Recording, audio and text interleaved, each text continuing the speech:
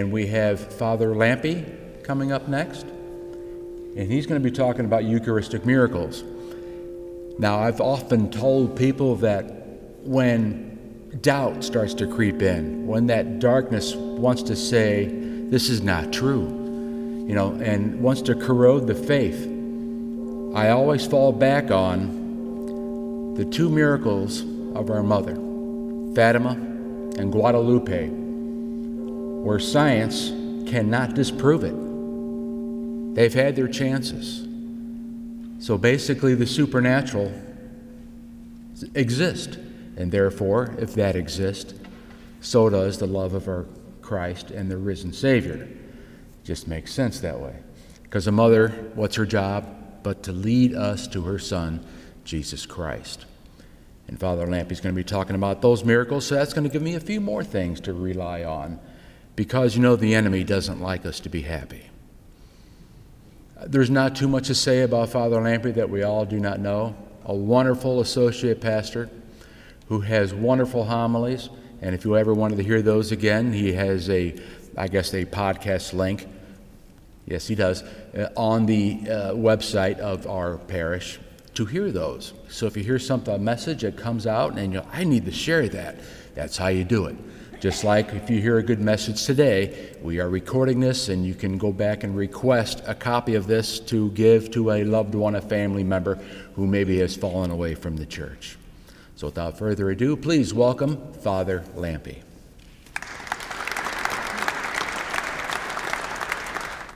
So it's a pleasure to be here. I love helping others in the faith, and I love the Eucharist, because it really is our Lord Jesus Christ, who, as we heard in our first presentation, loves us so much that he would come in person to be with us. And I also love science. Many of you probably already know this, but I used to be a nuclear engineer before I became a priest. So when the two come together, it's just really great for me. And so I love talking about the Eucharist. I love talking about science associated with the Eucharist, such as Eucharistic miracles. And so it's a joy to be here with you today. So when we talk about Eucharistic miracles, there's an important thing that we need to know. There's lots of important things about Eucharistic miracles we need to be aware of. And one is that these are, what are Eucharistic miracles? They are miracles associated with the Eucharist, as the name implies. And they can't be explained by natural means. Science can investigate it, but can't explain how or why this happened. And reason alone can't explain how or why this happened either. It's really just a miracle, something that only God can do. It's a gift from God. It's a way to witness to the truth, to testify to a certain sanctity or dignity. And in this case, these Eucharistic miracles are pointing to the truth of Christ's real presence in the Eucharist. So it's a real joy to talk about this. They testify to the fact that Jesus really is there. And they inspire us to a deeper awareness of his presence in the Eucharist. They help us to love our Lord in return, who loves us so much that he would come to us in the Eucharist. So Eucharistic miracles are a gift from God to help us to believe what he has already shared with us. And how is it that we know with confidence that Jesus is really present in the Eucharist? Well, we have credible witnesses. We have good reason to believe that Jesus is there. For example, we have sacred scripture. If we believe what sacred scripture is telling us about Jesus, then when sacred scripture tells us that it really is him in different passages, such as the Last Supper, this is my body, this is my blood, we know that Jesus is the God of the universe. When he says these things, he means it, and it happens, because it's the same God who said, let there be light, and there was light. We also know from the Bread of Life discourse, Jesus says, you must eat my flesh and drink my blood, or there is no life within you. John chapter 6, verse 53. And so sacred scripture points us to the reality of Christ's presence in the Eucharist. But we also have sacred tradition. We have those who were the followers of Jesus Christ. They shared what they learned from Jesus, the apostles. They shared it with their disciples, and their disciples shared it with theirs. And so we have the witnesses of the early church fathers telling us how to understand sacred scripture, telling us what has been handed on to them. So, for example, St. Ignatius of Antioch, who was a disciple of St. John the Apostle, in his writings, he testifies that Jesus is really present in the Eucharist. Likewise, St. Irenaeus, who was a disciple of St. Polycarp, a disciple of St. John the Apostle, tells us that it really is Jesus. And so there are many others as well, but this gives you a sense, an idea that if we want to know what the early church believed, if we want to know how we are to interpret sacred scripture, we look to the early church fathers. And they are the ones who tell us, along with scripture, that Jesus really is present. Then also we have the official teaching of the church. If we turn to the Catechism of the Catholic Church, it tells us that he is truly present. And if we look at the history of the church has always said this, not only with the church fathers, but throughout the centuries. In fact, it wasn't until the 11th century that someone even suggested that the Eucharist wasn't actually Jesus. And when that happened, they had a meeting, and that was condemned as heresy. Then when it was challenged again, it was infallibly taught in the 16th century at the Council of Trent that Jesus Christ is substantially present in the Eucharist, body, blood, soul, and divinity, fully and truly our Lord. So for these three reasons, we believe in the reality of Christ's presence in the Eucharist. But it can still be challenging. It can still be challenging for us to believe this, because when we look at these things ourselves, when we look at the Eucharist ourselves, it still looks like bread. It still looks like wine. How can we say that this actually is Jesus? Okay, yeah, scripture, tradition, early church fathers. But Jesus knows that we're weak. And despite all of these credible witnesses, we might still struggle to believe. And so he gives us Eucharistic miracles. So Eucharistic miracles are not the reason why we should believe in the first place, but they help us to believe. They help us to say yes to all those good reasons why we believe. We hear from St. Thomas Aquinas, faith depends on hearing, and hearing by the word of Christ, and in turn, preaching depends upon the word of Christ. Believing is an act of the intellect, which under the influence of the will, moved by God through grace, gives its consent to divine truth. And so Eucharistic miracles help us to believe. They help us to have faith in what the church has taught us, in what we should believe because of all those other reasons. That being said, Eucharistic miracles are not something that are required for us to believe in. We don't have to believe that these things actually happen. We can still be good, faithful Christians, good, faithful Catholics, and not believe any of the miracles that I'm going to tell you about. But what we do have to believe is that God, if he wanted to, could do these things. But we also have good reasons to believe that he did do these things. And so we cannot exclude the possibility of Eucharistic miracles as part of our faith. God can do it if he wants to, but we're not required to believe that he did these particular things. And when someone tries to claim that, oh, there's a Eucharistic miracle, the church is always very careful and prudent. Doesn't immediately jump to the conclusion, oh yeah, it's true, it happened, just because someone says so. They have to do a thorough investigation. So there's a caution, a prudence before the church approves a Eucharistic miracle. So all of the miracles I'm going to talk about today have been investigated by the Vatican and have been approved by the church as credible to believe. So the church wants to prevent the perception that God forgot to reveal something when he instituted the Eucharist. It's one of the reasons why the church is cautious about the Eucharist. We want to reduce the risk of people thinking that the Mass is secondary. So okay, these miracles, lots of awesome things happen, but that doesn't make what happens at the altar any less awesome or any less important.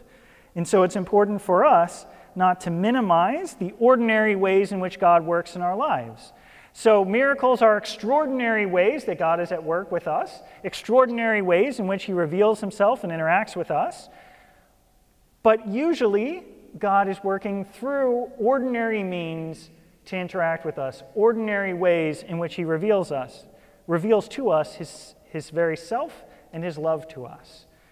And so it's often the case that people miss the little signs, the hints of God in their lives, because he reveals himself quietly, humbly, through the ordinary aspects of life. And we don't want to minimize that God works in that way, just because there are some times when he does things in extraordinary ways.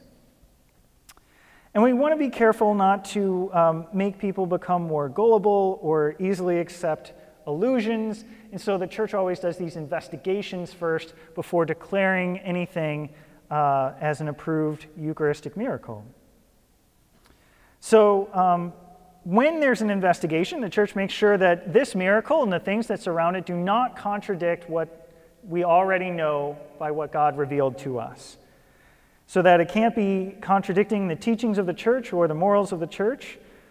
It has to be something that's lawful and able to be presented to the people of God. And it has to be something that can be prudently assented to by the faithful, something that people can look at and be in awe of and accept that this is a way in which God is revealing himself to us.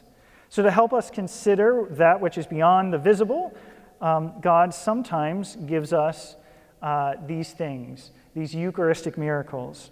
So like I said before, science and reason cannot explain these miracles in and of and by themselves. But to those who believe, it makes a lot of sense that the Lord, sometimes, on some occasions, would want to help us in our belief by doing these things. So Eucharistic miracles point us to the supernatural and help us to strengthen our faith. It helps us to recognize that Jesus is truly present in the Eucharist and to accept that reality of his presence. But it's also important that we cannot forget that the Eucharist is a sacrament. And a sacrament is instituted by Christ and entrusted to the church. They are efficacious signs of grace perceptible to the senses, and through them the divine life of God is bestowed upon us. Now that's a very technical term. It comes from the compendium of the Catechism of the Catholic Church. But basically it's letting us know that the Eucharist is a gift to us by God. Jesus came up with it. He entrusted it to his church. He gave it to the church to continue on with these sacraments. Efficacious sign, it does what it signifies. So when we have the Eucharist, it signifies that we are all united, that we come together. It signifies his presence, and because it's efficacious, it actually brings about these things. He is truly present in the Eucharist, and through our reception, our worthy reception of Holy Communion, we do become more united. We do become a stronger community through Christ himself. The sacraments also are done by the very fact of the action taking place. So just because I am a priest, and for no other reason than being a validly ordained priest, saying the words of Christ in the celebration of Mass, we know with certainty that Jesus Christ truly becomes present in the Eucharist. So it doesn't matter how holy I am, and it doesn't matter how holy any other priest is. Jesus truly becomes present. We know that by faith. We know that because it's a guarantee from our Lord. And so this reality of Christ becoming present in the Eucharist is a miracle in itself that happens at every Mass. That what still looks like bread and still looks like wine is actually the God of the universe who loves you so much that he would humble himself in that way in order to be with you. And so we must not forget his true and real substantial presence, body, blood, soul, and divinity in the Eucharist. That he comes to us in this way to be united with us, to help us to grow in holiness. As was previously mentioned, the Eucharist is the source and summit of the Christian life. And it allows the sanctifying act of God to be made present to us through the worship of him. It contains the whole of our spiritual good and of the church, of Christ himself. Communion with the divine life and the unity of the people of God are both expressed and brought about in the Eucharist, as previously mentioned. Through the Eucharistic celebration, we are united already with the liturgy taking place in heaven, and we have a foretaste of eternal life. And so the Eucharist is this awesome gift of God. And even if Jesus never did any of these Eucharistic miracles, if he never revealed himself in this special way, it's still an awesome gift for him, for us, for him to give himself to us in the Eucharist. But because he loves us so much, because he knows it's hard and it's difficult for us to believe for all of these other reasons, Scripture, church fathers, official teaching, he does want to help us in our faith by revealing his true presence in Eucharistic miracles. And so the first one I'm going to talk about is Lanciano, Italy. And I apologize if I mispronounce any of these. I don't speak Italian. But on your handout, you can see a number of pictures associated with it. This took place in 750 AD in the Church of St. Francis. There was a priest, and he had some difficulty believing in the real presence. This is actually a common theme in a number of Eucharistic miracles. And it's kind of sad that an ordained minister, someone who's well educated in the faith, would have these doubts, but that's also reality. And so even if you struggle in your belief in Jesus truly being present in the Eucharist, it's good to know that you're not the only one. So, a priest in 750 AD doubted that Jesus truly becomes present in the Eucharist, and as he was celebrating Mass, as he said the words of consecration, he saw the host turn into human flesh and the wine into human blood. And so that was a shocker to him, and he was amazed by that, and all the other people at Mass got to see that too. And what's also miraculous is that the flesh is still intact and that the blood is still intact. And so we still have these things today, even though that was over 1,250 years ago. In fact, to kind of verify that this actually happened, in 1970, there was a detailed investigation of this Eucharistic miracle. Like, okay, so we say that this is human flesh and we say that this is human blood, and you can see pictures on the handout. The circular disc is the flesh, and you can see on the right in the handout just kind of this reliquary, and inside that jar is globulates of the human blood. And then the pictures in between are what they saw under a microscope, seeing the blood cells and the blood vessels.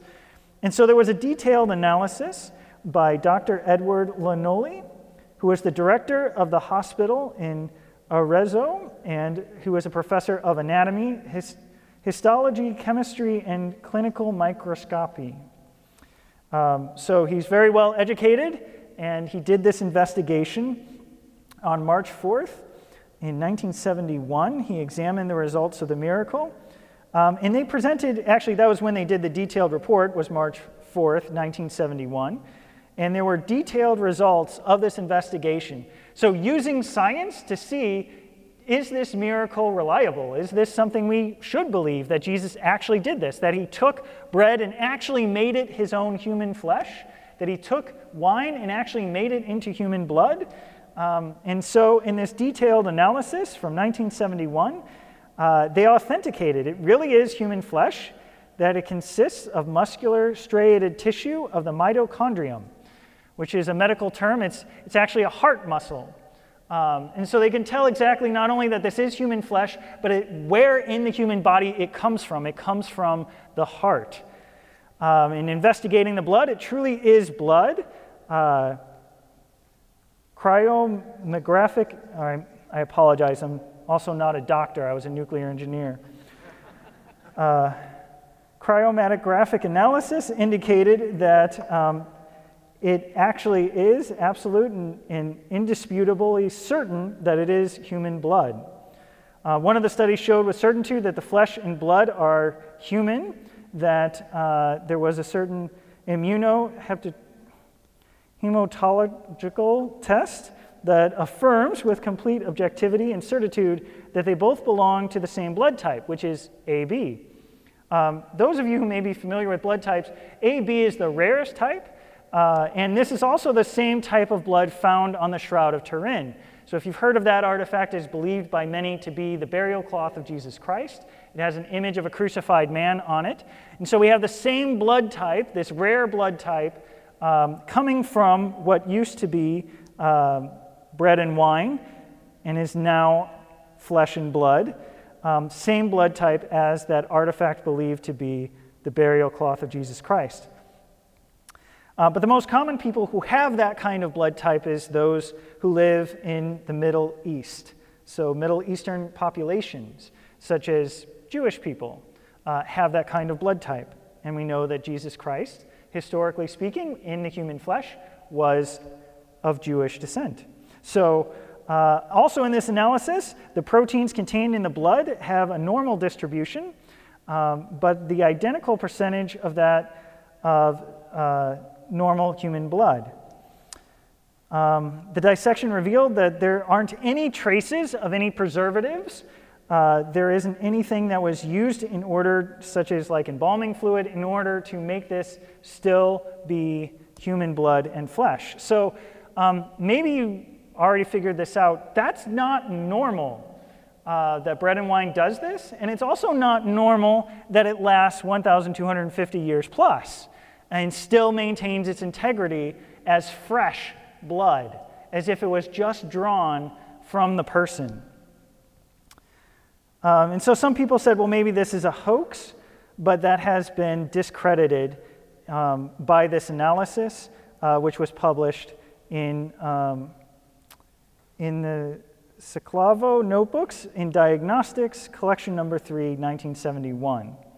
So if you wanted to see it in a scientifically reviewed journal, that's where you can find this information about Lanciano, Italy. And so that's really awesome. And like I said, you can look at the handout and take a look at those pictures, especially the middle where they have the look through the microscope, and you could see nerves and tissue and flesh, like fiber cells. It's like really interesting that this had happened and how it can still be seen today. And it's on display in Lanciano, Italy, even today. There's also, on the tables for St. Joseph Radio, if you wanted more information, a lot of what I just said can be found on this card about this particular miracle. It has a lot of the text on the back. So if you wanted to have a written form of some of that information, you can get it that way during the break. Another Eucharistic miracle I want to talk about is one that's accredited to Ofta, because that's where the relics are. It's also in Italy. But in reality, it didn't take place in Ofta. That's just where the relics ended up. I believe when I read about it, it was also from Lanciano, Italy. But since the relics ended up in Ofta, it's accredited to that. So this is the Eucharistic miracle of Ofta. It's a very interesting story. There was a woman who wanted to win the affection of her husband back, and she wasn't sure how to do it. So she decided she was going to go to an actual, real witch and ask for assistance on how to win her husband back. And the witch tells her to steal a consecrated host and then to heat it up so that it would lose all of its water vapor and disintegrate into powder. Then secretly put the powdered Eucharist into his food, and that will win him back. To me, that sounds very bizarre. But this woman in 1273 thought it was worth a try, so she did it. She stole a host, she brought it home, she cooked it, but as she was cooking it, it turned into human flesh and blood. She was so terrified at this that she wanted to hide it. So the jar in which she was cooking it, she buried it, very sadly, in a pile of manure in her husband's barn and left it there, tried to pretend it didn't happen.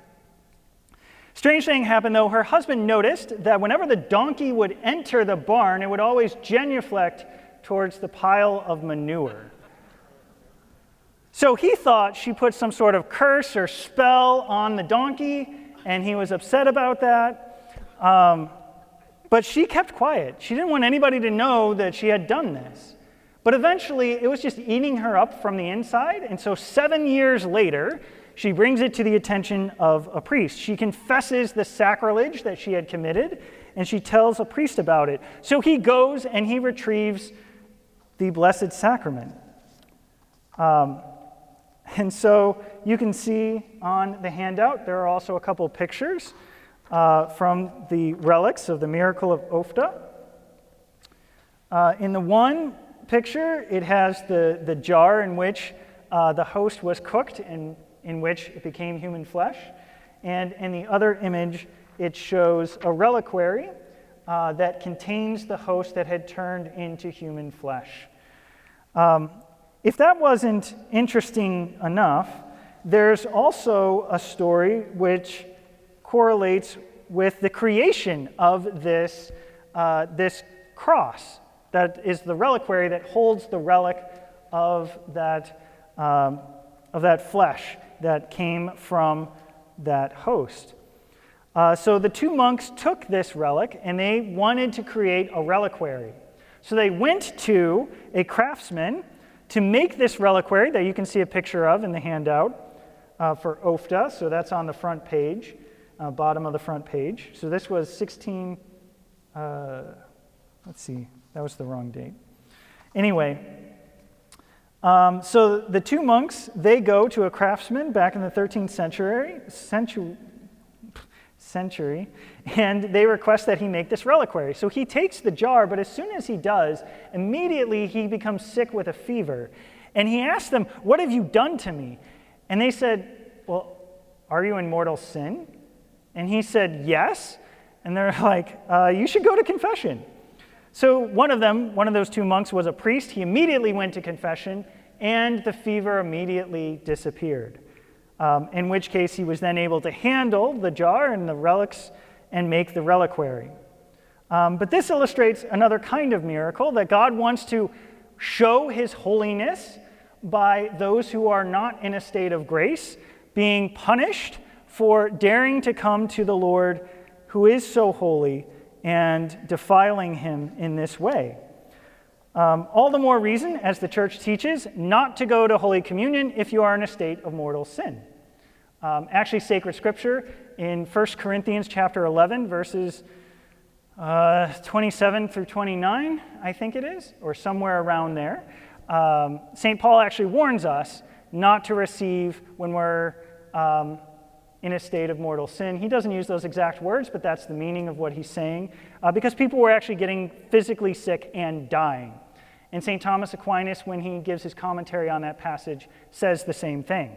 So when the church says don't receive Holy Communion if you're in a state of mortal sin, it's not just because you should go to confession first, but because there are actual possible consequences. God sometimes does do things to manifest his holiness.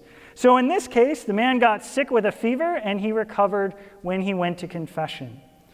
And so it's important to go to confession before receiving Holy Communion. So even though I put the wrong date on the handout, it wasn't 1610, it was 1273. 1610 is actually the next miracle, which is the one in Rome. There were actually 3 miracles in Rome, but unfortunately, the relics of 2 of those miracles were moved out from Rome and gone elsewhere. But in Rome, there's still the relics of one of those 3 miracles that took place there, this one in 1610, in which a host was consecrated by a priest who was doubting the real presence of our Lord. Sound familiar? And it actually fell and landed on the steps of the church. And you can see in the picture that there are marks left in the stone of that church where the host fell. So it indented the stone when the host fell. That's also not normal. And Jesus is, again, showing the reality of his presence in this miracle, letting the priest who was doubting know that he really is present. So in those pictures, You can see one where it shows a zoom in on this stone and where the host had landed. You can see the circular shape where it had impacted the stone. And above that is where blood had stained the stone from when it had fallen.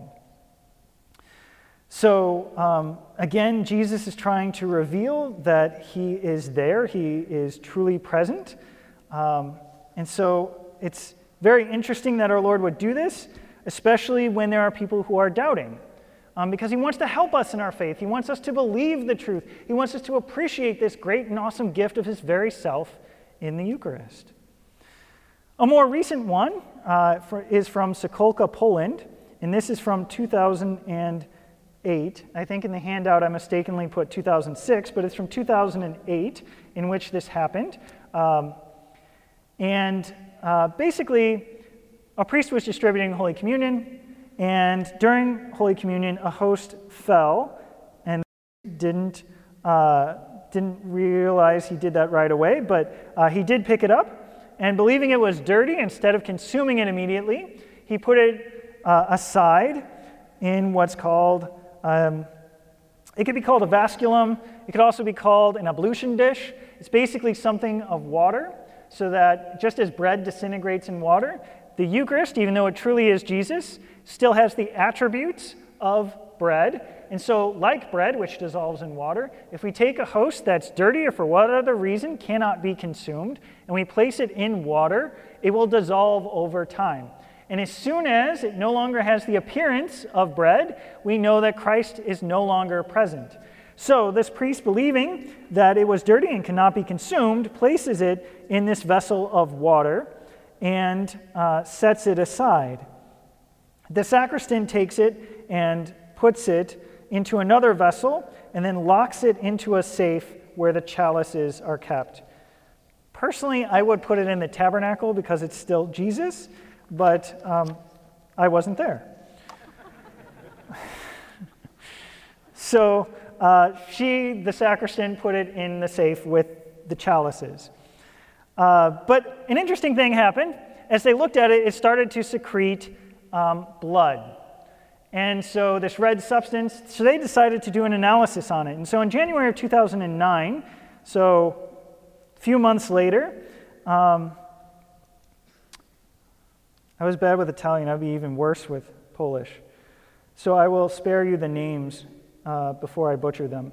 But two specialists in pathological anatomy at the medical university, one was named Maria, that's an easy name, and the other one, Stanislaw. They analyzed samples of the blood-stained host. And the host was placed on a corporal. So if you look at the pictures in the handout, you can see the corporal in the middle. You can see the red blood stain on the corporal where the host was placed. So after it was in one vessel, changed to another vessel, placed onto the corporal, and it was still bleeding. They found numerous biomorphical indicators of cardiac muscle tissue. So again, muscle tissue of the heart. In this analysis, that's what they saw. They also saw numerous small lesions that are observed. They noticed that it was truly alive, and that there were signs of fast spasms of the cardiac muscle, indicating extreme stress, typically before preceding death. So when we're looking at these miracles, it seems that our Lord, when he's revealing that it really is him and he changes it into human flesh and blood, it seems that he's showing us his heart right before he gives up his life on the cross.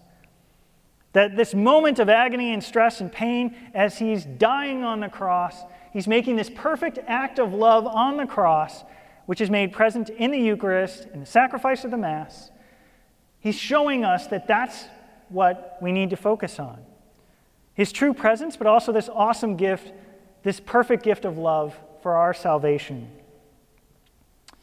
And so that this cardiac tissue is also still joined to the consecrated host in an inseparable manner. Meaning, like if you zoomed in on that corporal, you could see part of the bread and then kind of like this transition phase and then human tissue and blood. As if the bread was becoming human flesh and blood, which in the Eucharist, it becomes the body, blood, soul, and divinity of Jesus Christ. So in this miracle, unlike the other ones I mentioned, it doesn't transition fully, but it's like a snapshot of a transition to help us to understand. So that those who doubt, oh, well, maybe this sample of flesh came from somewhere else, like, you can't in this miracle, because the two are joined and inseparable. Bread, and then it becomes flesh. You could see it on the corporal. And like the other Eucharistic miracles where bread and wine become human flesh, there is a lack of decay, as if it had been taken straight from the person. Despite the fact that it's months later, it had been soaked in water, it's been drying out on the corporal, and yet it's still as if it was freshly taken from a human being. And so this is a great and awesome miracle. I love it when they do these scientific analyses so that people who doubt would have to then refute the medical experts who analyze these things, who can actually pronounce those words that I can't, to know that this is really happening. There's good reasons to believe that Jesus is doing this. And so just a summary timeline of that miracle. So October 12th, 2008, the host was dropped and it was placed in an ablution dish. And then 7 days later, it was examined and they noticed that there was blood coming from it. Then 10 days later, they placed it on the corporal. On January 7th, they did the testing and discovered it was myocardial tissue from the heart.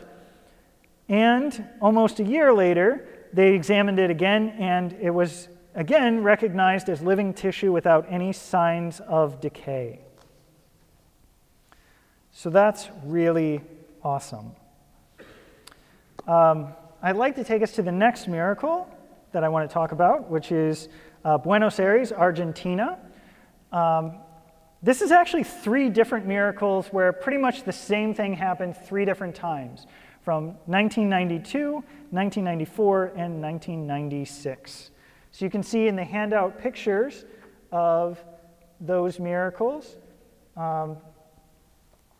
And basically, it's similar to what we've heard before, that someone doubted.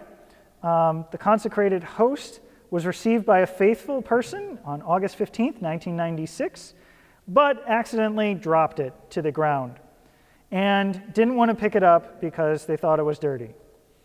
So another person who was more pious noticed that it had happened and picked it up and placed it separate from the remaining hosts, letting the priest know about it, who then put it in a vessel full of water and placed it in the tabernacle. In 2001, it was investigated, and samples were sent to the same professor who did the analysis of Lanciano, and he identified white blood cells in there. And white blood cells, if you're not familiar with them, they die 15 minutes after being removed from the human body. And yet, here are white blood cells being recognized from these miracles in 2001 when they took place in the 1990s. So again, this sense that this is fresh, as if it was straight from the Lord, as if it had come directly from the person right before the analysis, despite being years later. Again, these samples are from heart tissue. And again, they show that a lot of similarities to that of Lanciano. They sent the samples off to another professor, Professor John Walker at the University of Sydney in Australia, and he confirmed that they show muscle tissues and white blood cells, and despite the fact that it had been over 6 years before he did the analysis, the white blood cells were there and still alive. And so in these pictures, you can see just a close-up of those different things. You can see the blood cells, you can see the host, you can see the blood coming from the host. And some of these pictures are from the different events. I don't think they did an analysis on the 1994 miracle, but it was similar to these other ones from 92 and 96, in which you can see these pictures in your handouts.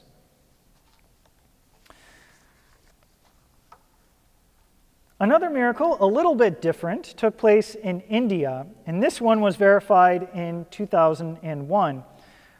There was a host that was on display in adoration, where people can look upon the Lord, adoring him, truly present, body, blood, soul, and divinity.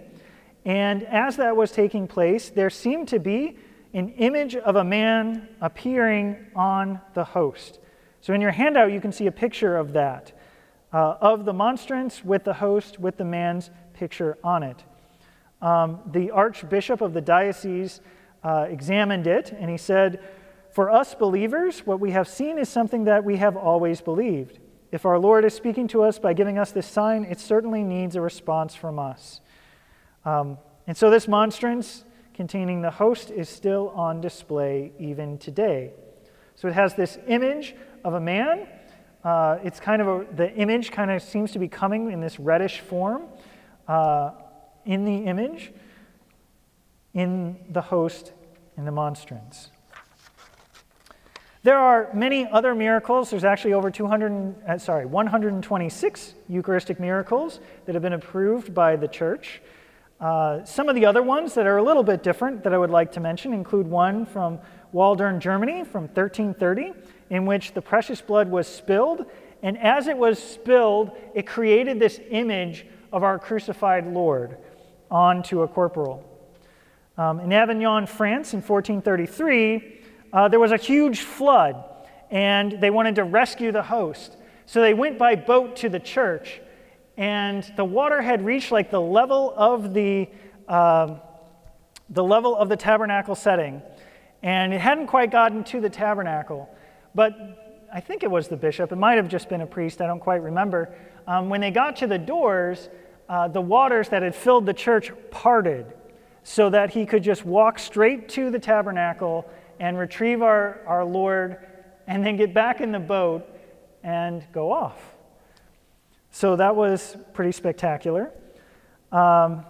In Dronero, Italy, in 1631, there was a host that stopped a raging fire.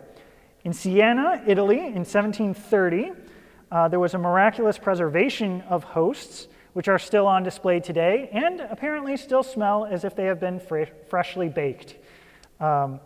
So Siena, Italy in 1730, that was the miraculous preservation of that host. There's a story behind that too, but I don't want to spend too much time on all of these. Tilixa, Mexico in 2006, there was a bleeding host, and they did an analysis on that similar to Lanciano and the other ones I mentioned, with similar results, as if it was fresh, as if it was taken straight from the person.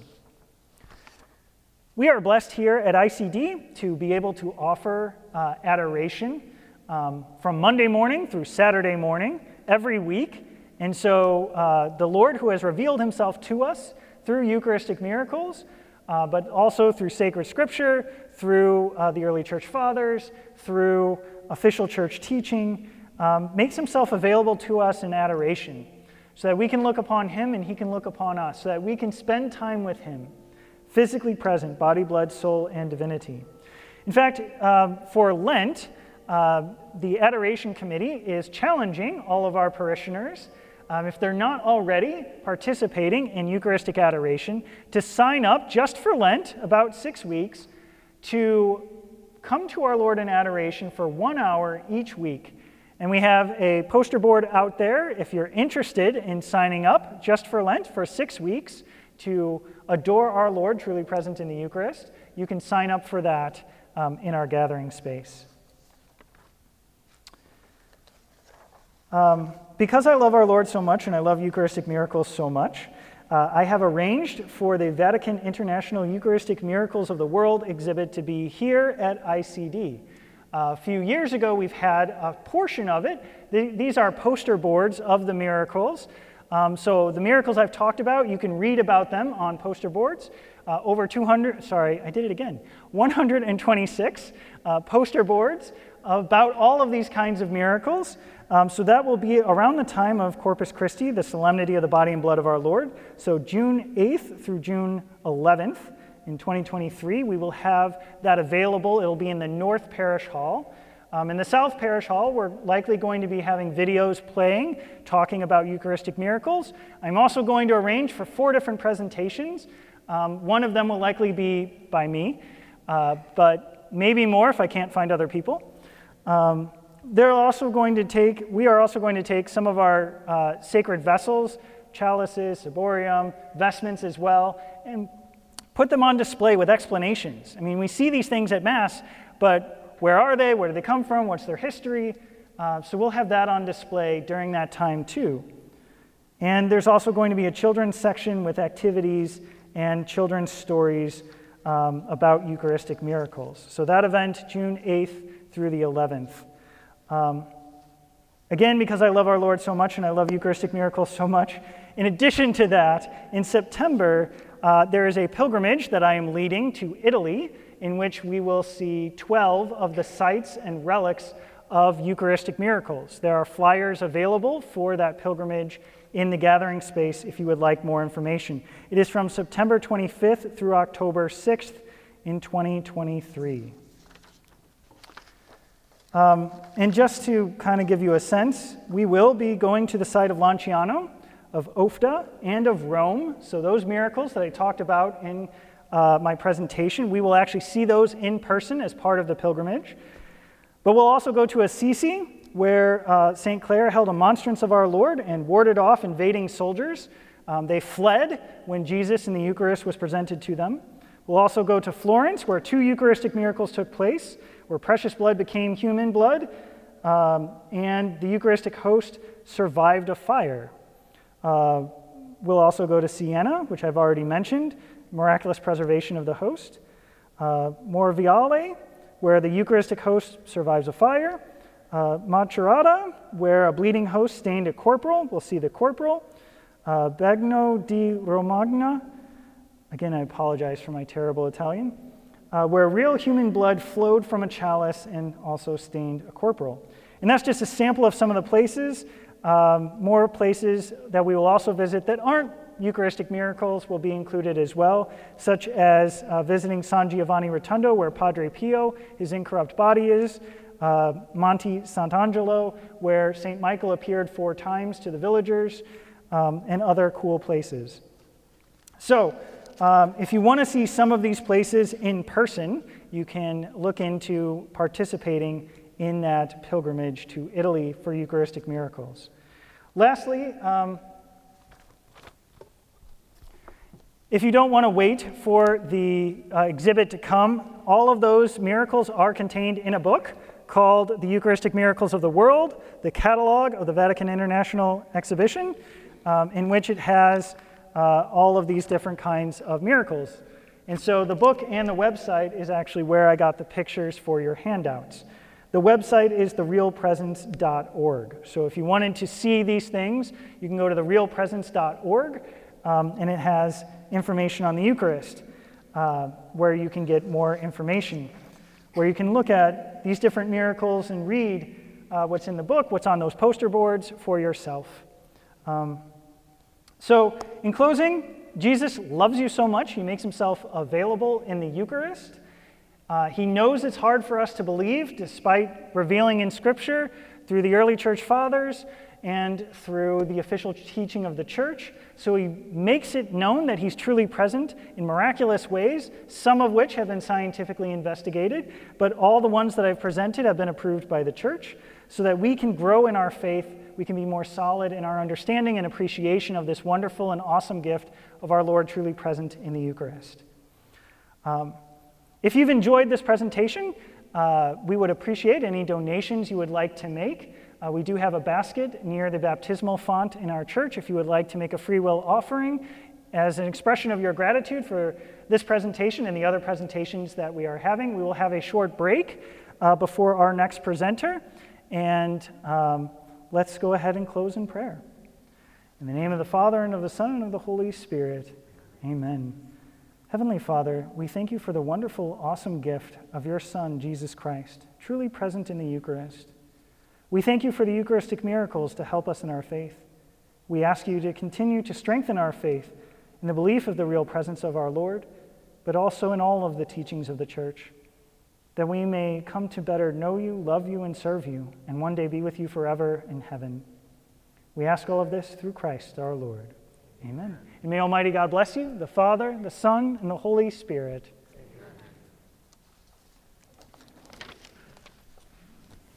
And all that from a former nuclear engineer who became priest.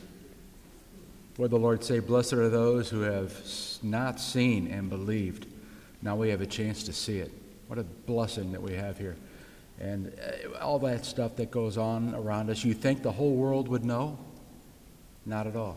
All these miracles are being kept from the faithful and the ones who want to become faithful. And that's where the battle comes in. And we are all into it, and we need to step it up. That's what we're here for.